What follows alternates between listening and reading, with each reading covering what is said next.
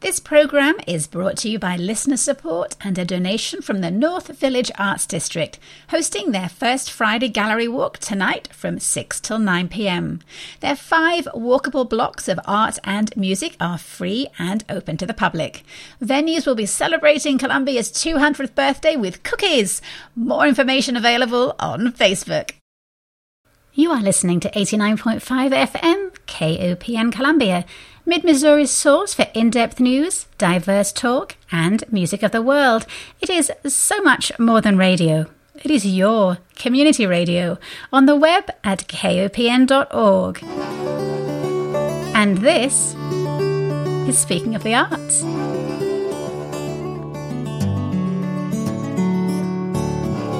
Good morning and welcome to Speaking of the Arts, Mid-Missouri's only in-depth weekly art show. My name is Diana Moxon, and I hope you will stay with me for the next hour as we trip the arts fantastic.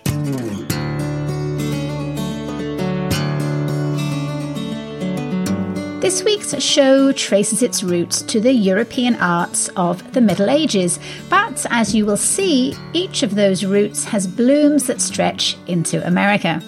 We have a medieval English king, immortalised by Shakespeare, transported to the Ozarks, a Dutch Reformation art genre, given a 2020 twist in Columbia, and an opera singer who is versed in 18th and 19th century European composers, but who tonight will be paying homage to an overlooked 20th century American composer. And what better place to start than with my countryman, William Shakespeare. Let's head out. I confess I have next to zero interest in the history of the British monarchy. I know it's my country and all that, but it always felt just like a list of dates and battles and bloody beheadings. Yes, Henry VIII was a bit of a scallywag, and we all learned the mnemonic phase wives: divorced, beheaded, died, divorced, beheaded, survived. And his daughter, Elizabeth I, did a lot of conquering and plundering. Then there was mean old Richard III, who locked his 2 nephews in the Tower and probably murdered them. But beyond that, it all feels rather dry and unappealing. But those medieval kings were great fodder for Shakespeare, whose set of 4 plays, Richard II, Henry IV, parts 1 and 2, and Henry V, were all written around 200 years after their reigns. And Henry V, in which a young prince matures into a king and then wages war on France, opens at Maplewood Barn on July the 8th, but with a twist. And here to tell us why its tale of insult, treason, the march to war and surprising victory are still relevant to us today are the play's director, Dana Bocchi, and the Archbishop of Canterbury, Mark Baumgartner. Good morning, Dana and Mark. Hello. Hello. Now, I know you may not be actually the Archbishop of Canterbury, but we'll get to who Canterbury is in a minute. So I seem to recall reading or being told that Maplewood Barn's 2021 season is all about Missouri. And yet Henry V is about a long-dead English king waging war on the French because he thinks he should be king of their country too. So I know from seeing some promotional photographs that your Henry is decidedly not an English king. So Dana, tell me about your Henry and his motley crew of advisors, traitors, and soldiers. So yes, when you decide, okay, so the theme is the Missouri Bicentennial, everything needs to either be set in Missouri or by a Missouri playwright or, some connection to Missouri. And then how do you make Shakespeare work in that? And, Shakespeare, the magic of Shakespeare, the reason, one of the reasons I think a lot of theaters still do so much Shakespeare is you can play with it any way you want, and Shakespeare's not here to care. So you can set it in, steampunk 1920s. You can set it in the future. There's so many things you can do. And so I was like, all right, so I need to think about a way that, we can tailor a Shakespeare to Missouri. And as we were discussing it, Nathan, who is my assistant director, he's like, you can just, before we hitched our wagons to this insane idea, we were just brainstorming. And he's like, you can just pick one. Just pick one and you set it in Missouri. You don't even have to do anything. I'm like, you can't just do anything. Like, you can't just take Henry V and make it about the Civil War in Missouri. You can't just do that. And then I stopped. I just froze. And he's like, oh no, you're going to do it. And I'm like, shut up. Maybe. And that was, I mean, we had that conversation probably a year and a half ago, and I couldn't let the idea go. So when the barn chose Henry V for the season, I applied to direct and I submitted my insane idea and they went for it. So you just take away all the French stuff and the English stuff and just make it about a land war. And, also one of the reasons that Henry V isn't staged a whole lot, there's lots of great movie adaptations, but there aren't a lot of play adaptation. You don't see it on live theater because how do you have these huge battle scenes? How do you have, these immense war scenes in a community theater on a budget? Like, how do you do that? Like, you can't, how do you get the people? So, and doing some more research about the Civil War in Missouri and the kind of fighting that was very prevalent in Missouri was guerrilla warfare. So it was small bands roaming around, causing a lot of trouble. And I was like, if you do that, there's your opposing sides. They don't have to be big battles because that's not a lot of what happened in Missouri. There were big battles, but a lot of it was just small bands roaming around, destroying property and killing each other. And we could absolutely do that. So that's how I kind of took this epic, heroic English warrior king and just made him the leader of a Union guerrilla band in Missouri. Okay, so Henry is a Unionist. Yes. And then the French are... The French are the Confederates, yes. Okay. So were there any scenes that you really needed to keep from the original play, but were a struggle to translate from 15th century France to 19th century Missouri? Actually, no. And that's, albeit if you have ever seen Henry V, it is every bit of a 3-hour play. My play is much, much shorter. So I just kept cutting. There is a lot in Henry V that does not track if you haven't also seen Richard II and Henry IV, Part 1 and 2. Falstaff, who is one of the most beloved characters in Shakespeare. I think people love Falstaff, but they mention him, they talk about him. But if you haven't seen Henry IV, then you don't get it. So I did have to cut a lot of stuff that without prior knowledge didn't work. But in the end, there wasn't stuff that I was like, well, I need to keep this, but it's hard to make it work. You just sort of tweak a England to a union here and a France to a, rebellion here. And it wasn't hard to keep stuff. It was easy to cut stuff. Were there, same kind of question about the characters, were there any essential characters from the original play that were difficult to fit into a Civil War production? I mean, I'm thinking of, Mark is the Archbishop of Canterbury.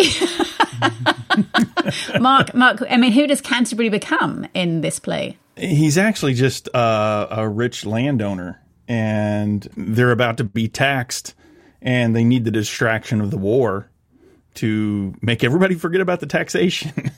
And so, yeah, I'm pushing Henry into battle so I can keep my wealth. So there's no godly component about you at all? Oh, no, there's never a godly component about me. Dana, was there anybody that you had to cut? I mean, obviously, I think there were 39 characters in the original play, and I think you have, 21 or something, with some people doubling up. Were there any people that you were just like, nah, this doesn't work?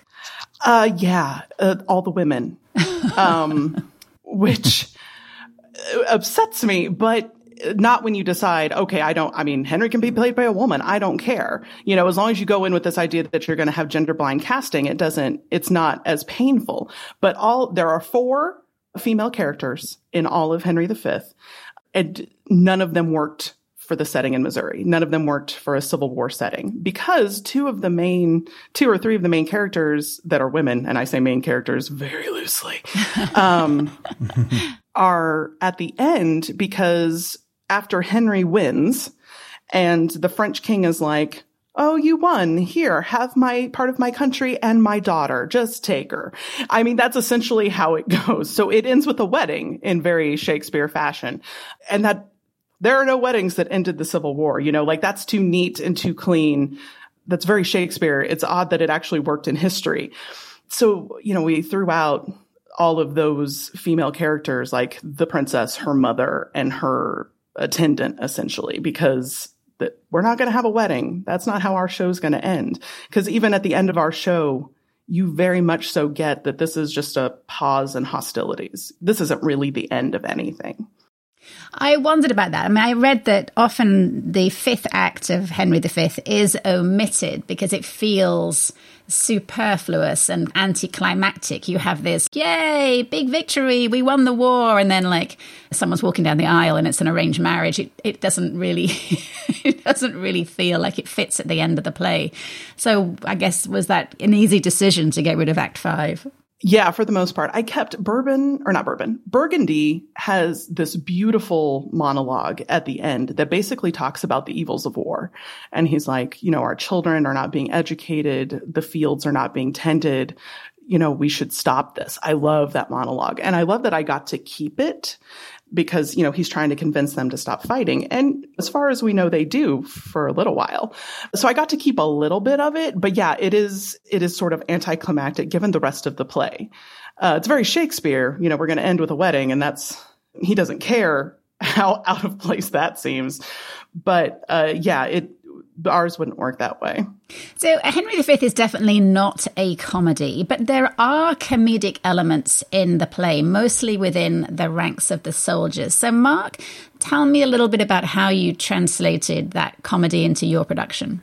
Well, I have to say, I play Canterbury in the first part of the show. And after he leaves the stage, then I transition over and I play a Union soldier named Williams. And then I also play a Confederate soldier at some point. It's a very schizophrenic play for me. But the way we translated our soldiers, it's a little more solemn, I think. It's a lot of ruminating on the horrors of war, basically. And so I don't know how funny we are this time around, but I mean, it's a joy to play those characters because it's a lot of Henry is back and forth between these larger than life characters of Henry and, the Southern general. And so to get to play these more down to earth, salt of the earth characters that are caught up in all this is kind of an interesting place to be. I like it. I mean, again, going back to the Shakespeare play, Llewellyn, who is a Welsh soldier, obviously not a Welsh soldier in your play, but I mean, he has a lot of comedy. Now, you have Ronnie Rossi, so you're doing some gender blind casting on Llewellyn. Right. Does he have any comedy, Dana, in this play? Not really. Ronnie brings comedy to anything if she wants to. So there is a little bit of comedy, but it's very understated. It's not in anything Llewellyn says. It's how Ronnie plays Llewellyn. And there are some bits of comedy, but a lot of it is you have to be watching for it. The problem with Llewellyn and those characters that were part of the comedic relief was, one, not really important to the story. And two, it was all based on like cultural stereotypes that I'm not sure, even if I had kept them, would work. I don't know if people would get why it was supposed to be funny the way it was funny 400 years ago. So we took a lot of that kind of humor out, but there's still a lot of, these are real people. I tried to make them as real as possible. So the problem with a lot of the Shakespeare histories is that, again, they're these larger than life characters and they kind of become archetypes. And I wanted this to feel real. I wanted the struggle of people in war to be more important than the patriotic messages that Henry sometimes has, particularly for, England, but you could take it anyway. And I wanted it to be, and so my favorite scene probably in the whole show is between Williams, who Mark plays, Bates, and Henry, when Henry disguises himself and decides to walk out amongst his soldiers and see what mood everybody's in, because they are outnumbered, they are tired, and they are facing a huge battle. And the three of them just sit and they talk, and I think it's the most real part of the play, and I love it. I love how it's still very relatable. I love how the language still somehow lends itself to more of a country Southern twang. Like, it absolutely works, even though it's complete Shakespeare. It's beautiful. And that scene starts out with Mark singing. We've worked some traditional Civil War songs into the show, which is another thing that I love you can do with Shakespeare. And so that scene starts pretty much with Mark and Corey singing a traditional Civil War ballad. In terms of the language, I mean, you're using original Shakespeare language. Have you adapted the play linguistically at all to reflect dialogue of the Ozark area? No. I mean, we changed like specific names, specific titles. You know, there's no references to King Henry. It's just Henry. Like everybody's titles became their last names.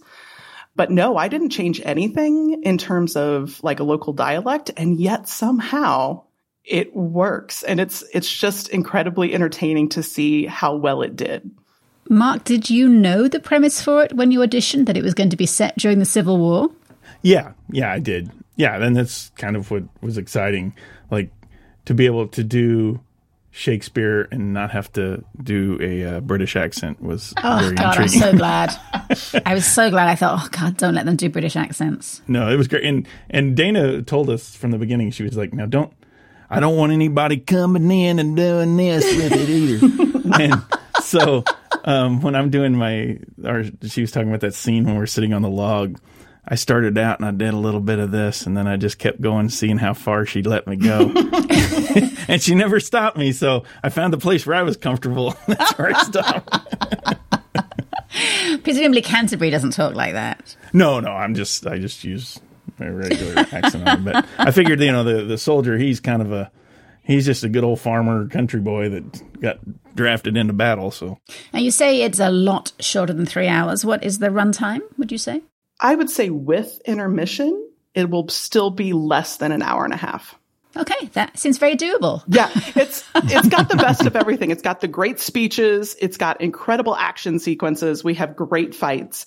And then we've got music, and then you're done. And like I said, I was pretty ruthless in the way that I cut this, and I just kept the good stuff. And Adam Bretsky is playing Henry, and he, of course, trains people in stage fighting. So yes. I'm guessing the stage fight scenes are fantastic. Yeah, he did great work on the fight scenes for this show, and I'm so pleased with how they turned out. Mark, do you have a fight scene? I have several. And I have some great fight scenes with several characters, but my favorite is my daughter's actually in this play, too, in her first show. And Adam faced us off against one another, so I get to have a Vader Luke Skywalker showdown with my daughter, and it's amazing. I hope she wins. I love it. We have to find out. But yes, she does. Well, Maplewood Barn's production of Henry V opens next Thursday, July the 8th, and runs for 2 weekends with a final show on Sunday, July the 18th. Showtime is 8 p.m, and you can see the full cast list and find out more at maplewoodbarn.com. Thank you so much, Dana and Mark. Can't wait to see it. Thank you. Thank you so much. For many years now, the Columbia Art League has curated the single artist exhibits that hang in Central Bank of Boone County's hallway gallery at their main office on the corner of Broadway and 8th in Columbia. And for the past couple of weeks, that space has been occupied by Bethany Irons with a series of digital illustrations that explore a 16th and 17th century Dutch tradition of Vanitas still life works. It's the tradition of painting that I've certainly seen in museums around the world, but as with so much in life, I didn't know there was a word for it. Bethany received her doctoral degree in art education here at Mizzou and will be joining the faculty at Stevens College this fall as the assistant professor of communication design. And I am thrilled that Bethany is here with us this morning to tell us more about the Vanitas genre and about her own series of works. Good morning, Bethany. Good morning. Thanks for having me. So to properly understand Vanitas works, we need to go back to what was happening in the art world at that medieval time when Europe was embracing Protestant Reformation and the idea of individual contemplation rather than communal prayer practice of Catholicism was taking over. And paintings and images, Protestants felt, were helpful for contemplation purposes. So tell us what exactly defined a Vanitas work. Sure. So a lot of that work from, like you said, the 16th, 17th century Dutch still life paintings, they use common symbols that included objects that have a shelf life or relate to time passing in some way. So like fruit, plants, hourglasses, skulls, and the passage of time and the fleeting nature of life. The word Vanitas is actually Latin for empty or vanity. And I thought that given our current time period, this was a very, very similar way in which artists in the past had processed an experience that was really a time of flux. And so I thought I would use this as sort of a lens to view and process the current experience that we've all lived in this past year of the pandemic. Well, another recurring idea in those early days of modern Europe was memento mori, reminders that we all must die. How do Vanitas works differ from memento mori homages, or are they kind of really in the same genre? They're really in the same genre, and I'm using them both really very similarly in this current body of work. And it's really about honestly, the fact that we're all going to die eventually. And that's something that, we really all have had to grapple with this past year in ways that many of us don't usually have to confront or think about. Right. Well, so let's turn to your own series of works. Obviously, as you say, we've all been feeling a lot more mortal over the past 16 months. So did this series start before the pandemic, or was this really pandemic inspired? Where did it start for you? Yeah, this project is really about my time during the pandemic. So it actually started a couple of weeks after we went into lockdown. And it started initially out of boredom and also kind of a small bit of control that I could have amidst this chaos and uncertainty that was happening all around us. And that was a time, and it really continues to be a time when it's very evident just how out of control we all are of our circumstances. And it was really evident, that things can change in an instant. And art making, I guess, has really always been some way in which I can gain some sense of control back. I can control what goes into the piece, the colors, the narrative, how it's made.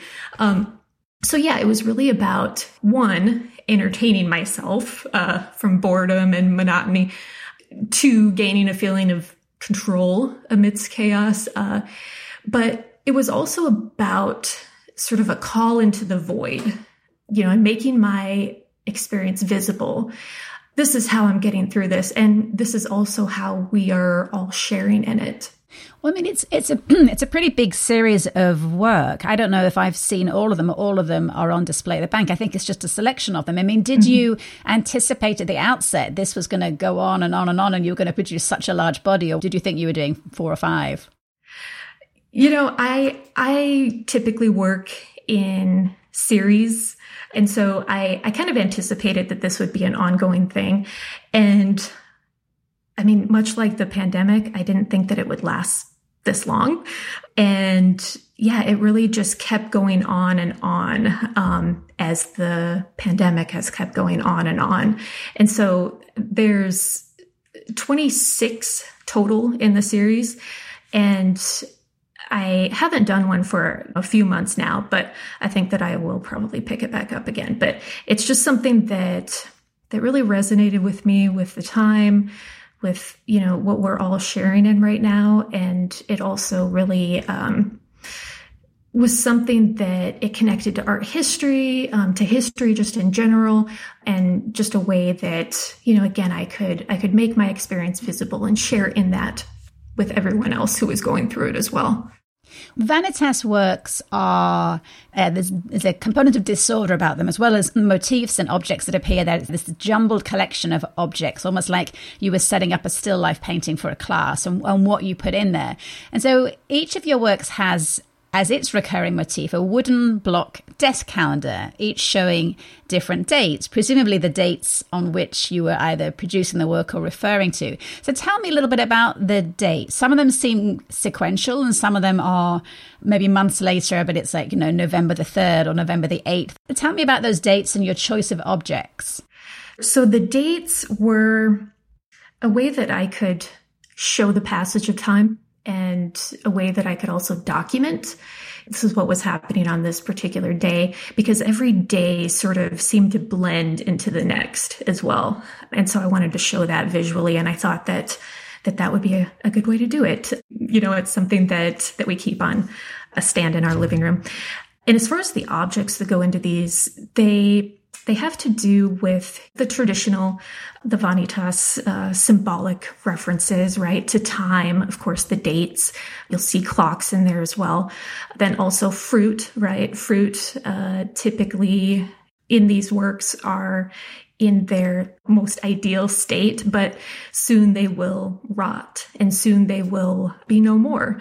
And there was also cleaning supplies, lots of those in there, because I'm typically a very clean, ordered person to begin with, and this kind of heightened my obsession around cleaning as well. And then there's also items of play in there too, Scrabble pieces, ways in which I tried to keep some sense of playfulness and humor in my life amidst what was, and what continues to be a very serious circumstance. As you said earlier, skulls were one of the motifs that occurred often in Vanitas paintings.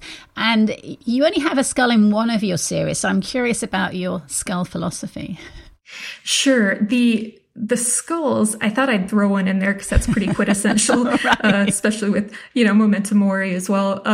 And it was more of a humorous sort of tongue-in-cheek thing. But I wanted to, include things that were maybe a little more symbolic and a little more softer, I guess. And also, I did not have a skull around my house, so that was kind of made up.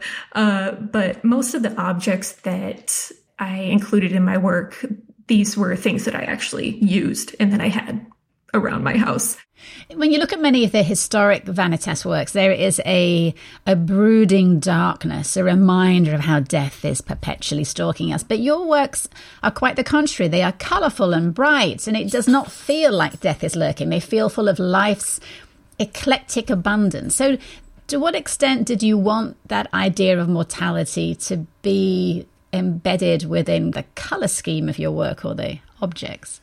Sure. So it's important to me, and it was important to me throughout, especially the past year, that I keep light about certain things, because I can fall deep into the spiral if I let myself. And so keeping things, with a little bit of humor, a little bit of light, color, keeping things positive in some ways was really important to me. This wasn't just about documenting my time or showing, a passage of time, but it was also really the lens through which I was experiencing this and really how I got through it.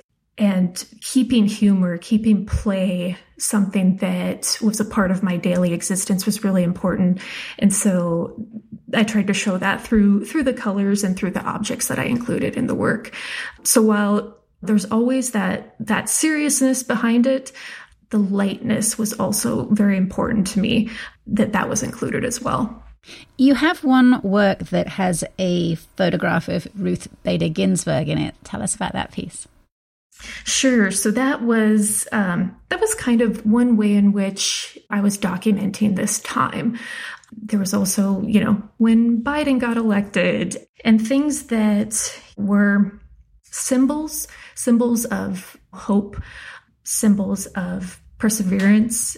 Those were important to me. And while I typically don't make work that sort of hits you over the head with political messages, those ones were important to me. Those were things that happened during this year that I felt like were still in some ways embedded into what we've all been going through this past year. And were just little symbols of hope that, again, that was really important that I included it in this series because that's really important in how I live my life. Were there extra motifs that you felt were more pertinent today? I mean, like, cleanliness and cleaning, that seemed to be a theme that went through because that is certainly the time that we're living in. Was there anything else like that you felt, well, they weren't really relevant in 16th century Netherlands, but today you want to include them? There are references to the climate with climate change. It's interesting. I'm on Instagram a lot, and there's this whole section of society who's very much into the outdoors, right? And about visiting national parks and all of this. But much of the way that, many of us live is not really in service of the environment. And so I thought that was an interesting sort of contradiction that I see a lot, just in modern times that wasn't necessarily such a big deal in 16th, 17th centuries. So you'll see a lot about the national parks. There's a postcard that shows Devil's Tower. I grew up in South Dakota and Wyoming, and so that was something that I visited a lot. But also travel was something that is very prevalent now, but hasn't really been this past year. And I've never been, a huge traveler, but always wanted to. But yeah, this past year, we haven't been able to do that. And so that was something that maybe I longed for a little bit more than what I had in the past. So yeah, travel, having the postcards there, the references to climate also. There's also healthcare. Later on in the series, I included like a bill that I got from my doctor for a medication that's astronomically expensive that I also included in there, which still does relate to life, death, struggle, right? But in a more modern way. So these are digital paintings. So in terms of if people wanted to acquire one, do you have a limited number edition on each work? Yes, I have 10 for the edition for each of these. So the ones that are up at Central Bank are the first of 10. Well, Bethany Iron's series of Vanitas works can be seen in the hallway gallery of Central Bank of Boone County at 8th and Broadway in Columbia through July the 19th. Bethany, thank you so much for such an interesting journey into the world of Vanitas works. Thank you so much for having me. On last week's show, Odyssey Chamber Music Series Director Ayako Suruta talked about their Como Bicentennial Concerts, the Columbia version of which takes place tonight at First Baptist Church and features the guest soprano Carleen Waugh, who is my next guest this morning. Today, the Jamaican-born soprano is the assistant professor of voice at Marshall University in West Virginia, but it was not too long ago that she could be found at Lincoln University in Jefferson City. Today, she performs around the world with orchestras such as the St. Petersburg Symphony in Russia and companies like the International Opera Theatre. And she was just announced as one of 35 Black and Latinx music professionals who will work with the Cleveland Institute of Music's 2021 Future of Music Faculty Fellowship to help create a culture of diversity and catalyze change in both the classical musical world and the academia that supports it. Carleen Waugh, what a delight to have you on the show this morning. Thank you so much for having me. So before we get to chatting about your new fellowship and how we can all be catalysts for change, I want to know a bit more about you. I know you were born in Jamaica and you earned a Doctor of Musical Arts in Vocal Performance from Louisiana State University, but I'm curious what happened in between and where it all started. Did you grow up in a musical family? Okay, let me tell you, I have just the wildest background. Of course, I grew up in Jamaica. I remember saying to my sister, I remember at the age of 7 saying, I want to be a singer. And she was like, that's not a real job. And then she prodded and she was like, you mean a singer like Bob Marley?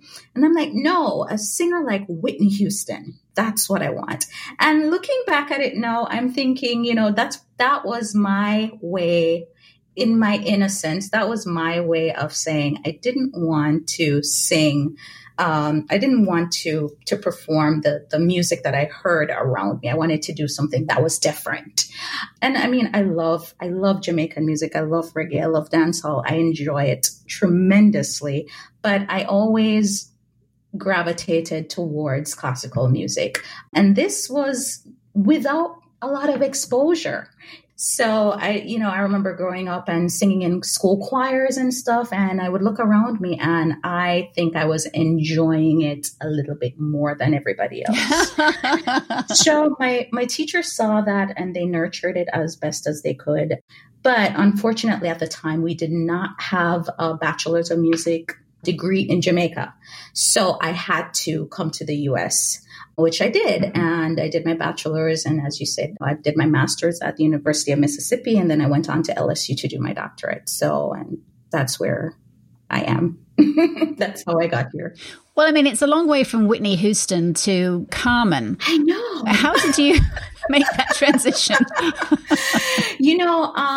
When I was there as a teenager, I had this little secret, not a secret anymore. We had one radio station that would play 1 hour of opera and musical theater. And I would just hide away and listen to it. And that was my exposure, and I was like, this is the music of my soul. This is the music of my 14-year-old soul. What was it about it? Was it the soaring female vocals? What really grabbed you? I like the ability to, so people won't believe me when I say this, but I'm an introvert and I love the ability to use music to talk to people. And the storytelling, and I would just be so enthralled with these beautiful lines that expressed a story, an experience, Yeah, I wasn't a normal kid.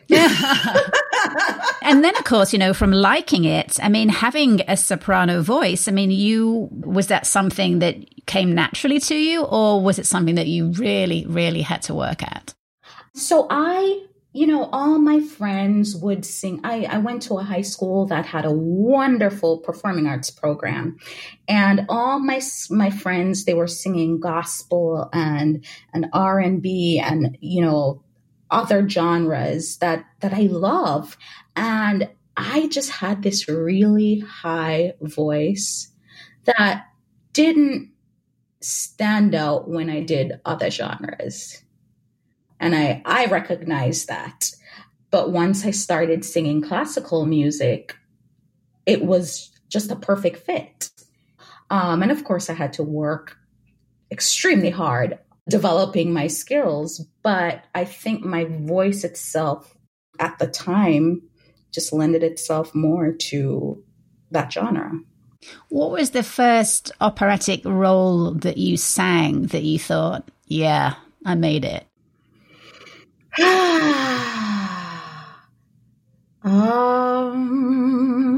I would say my favorite role, which I only did recently, Mimi La Boheme. I have waited for so long to sing that. And I finally had a chance to do it with the Peach State Opera as a part of their, when was that? 2019 season? 2018-19 season. And as a teenager, what was your first operatic role when you were discovering your classical voice? Okay, here's the thing. I sang pieces from, which isn't quite opera, but I sang pieces from Phantom of the Opera, musical theater. So doing that, I realized, I can really get into musical theater, which eventually led me to opera. We've often talked on this show about the importance of representation for children to see people like them on the stage. And yet, despite people like Marian Anderson and Jesse Norman and Leontine Price, there were not a huge number of Black and brown operatic role models. So who inspired you? My inspiration came from all of the names that you mentioned. I really, Kathleen Battle. As a teenager in Jamaica, I would listen to her a lot.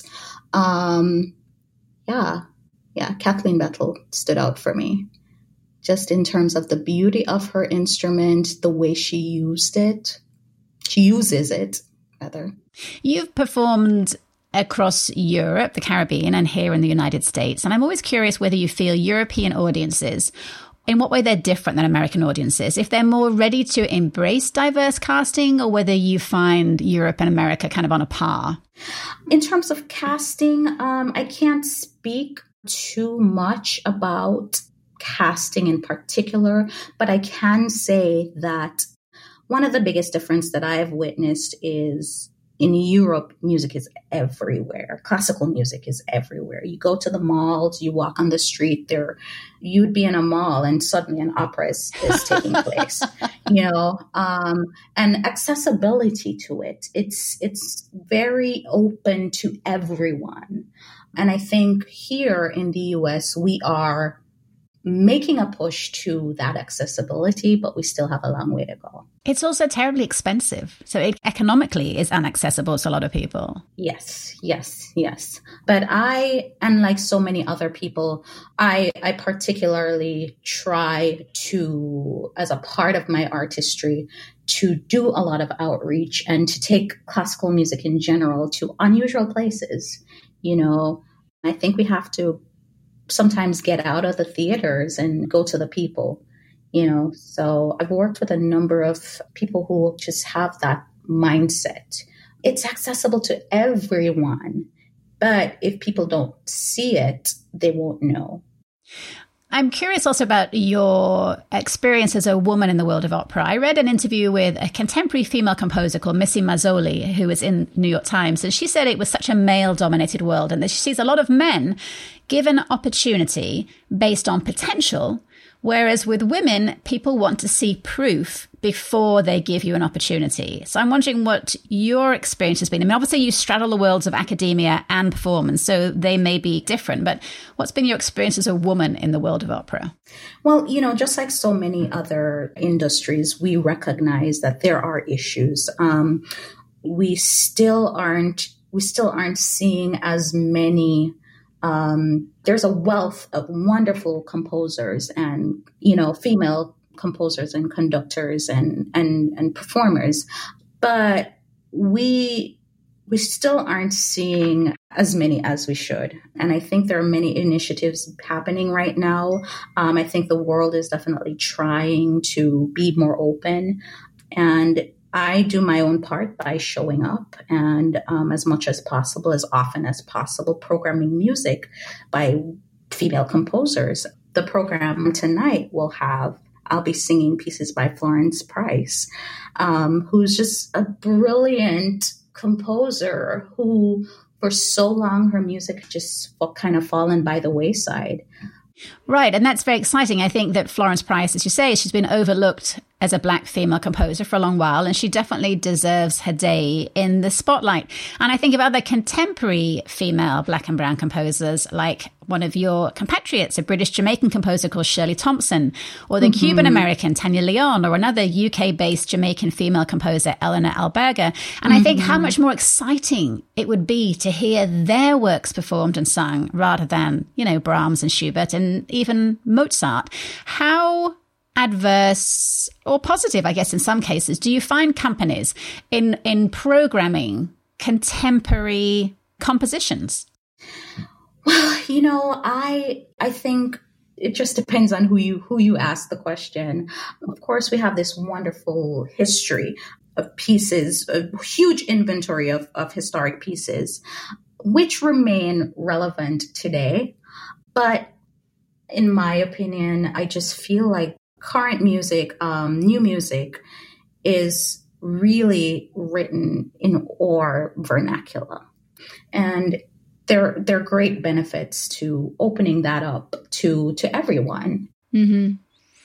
I think that classical audiences are on the decline, it seems. And if there were more contemporary compositions where, you could kind of meet the composer and you saw different diversity on the stage, it would make classical music so much more relevant and exciting to people. Yeah. And we would possibly open up to a new audience. Right, which we need to do. Otherwise, the older audiences are slowly demising and we need to find new audiences. Again, looking at Europe and America in terms of contemporary programming, is one continent more progressive than the other? I think in Europe, they are doing interesting revivals and just revisiting the more historic pieces and bringing just a new approach to the historic pieces. But I do also see a trend in openness to more contemporary pieces as well. So yeah, I do think there is a little bit more drive in that area. Well, let's take a listen to a clip of you singing. This is actually you singing Johannes Brahms. It's a German requiem called Ye Now Are Sorrowful.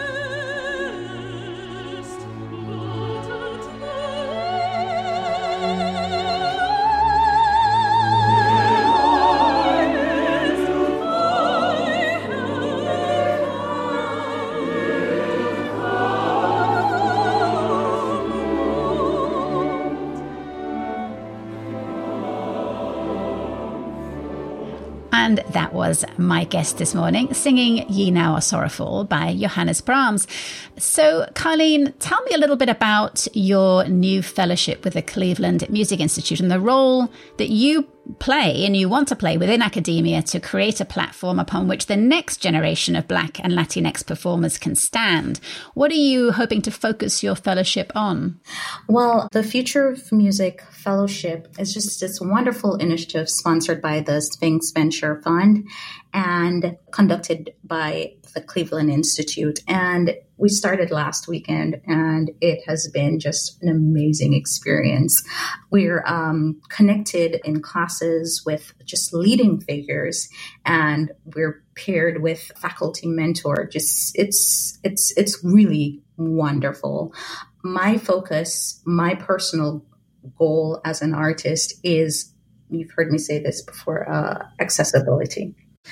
When I take up a piece of music, I think about how, if I took this back home to Jamaica and I'm singing for an audience who has never experienced classical music, how can I get them to appreciate that? And I approach every piece of music that way.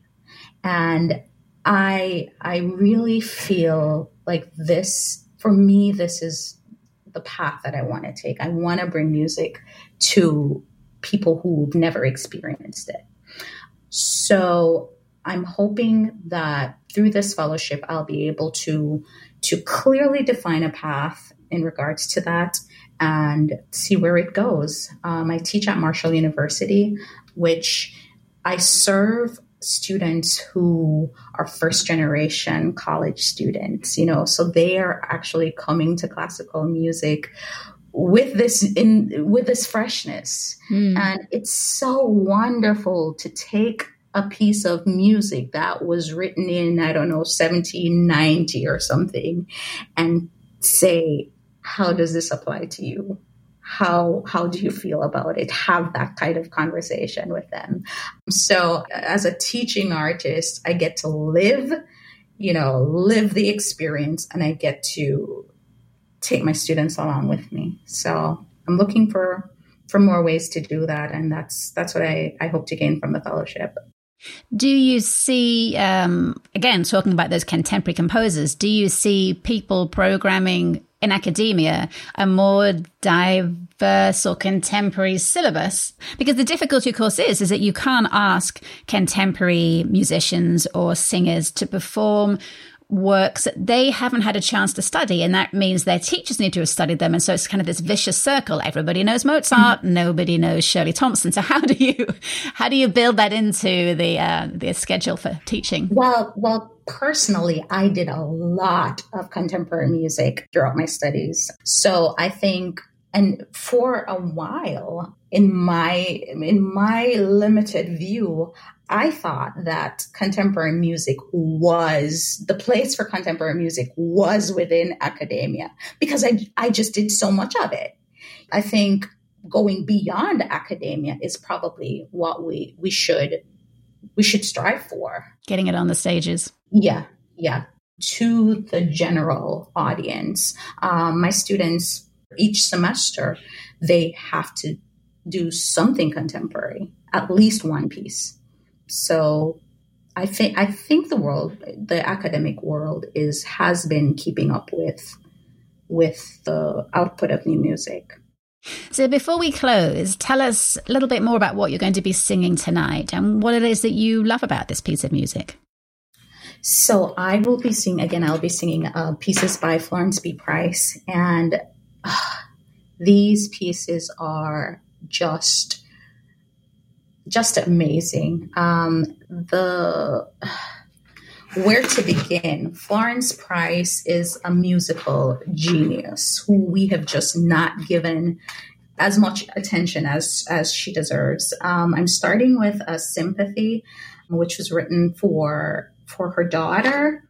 Then I go on to Night, Hold Fast to Dreams, and my favorite, which is Words for a Spiritual, which the text was actually came from a newspaper. Someone had submitted a poem in the newspaper, and she said it just so brilliantly.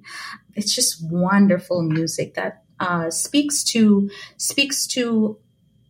me personally, my experiences, but I believe that in hearing it and in seeing the program, you'll find that it speaks to many of our experiences. Just wonderful. Perfect.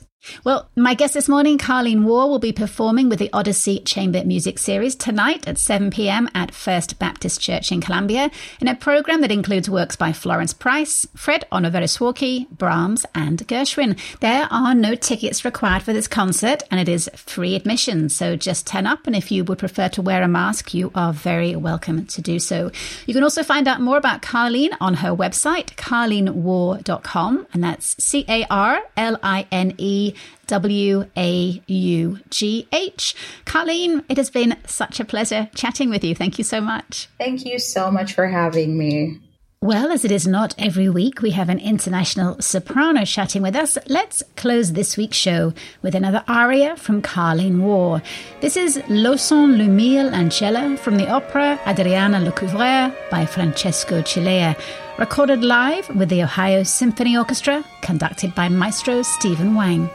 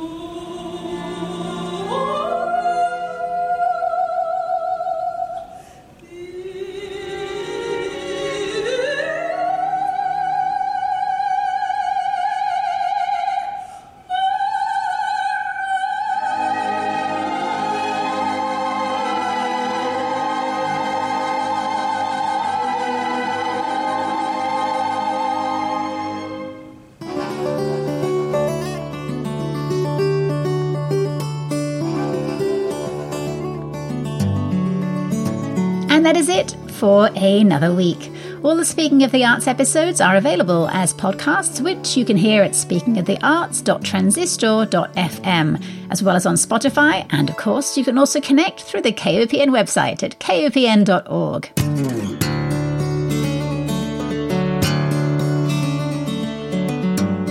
Thank you to my guests today, director Dana Bocchi and actor Mark Baumgartner from Maplewood Barn, artist Bethany Irons, and soprano Carleen Waugh. Thanks, as always, to guitarist Yasmin Williams, whose song Restless Heart opens and closes the show. You can find more of her music on Spotify and on her website at yasminwilliamsmusic.com.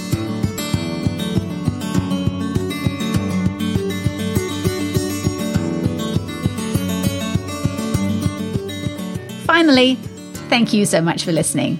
I'll be back next week with more peeks behind the arts curtain. Until then, stay arty, Mid-Missouri.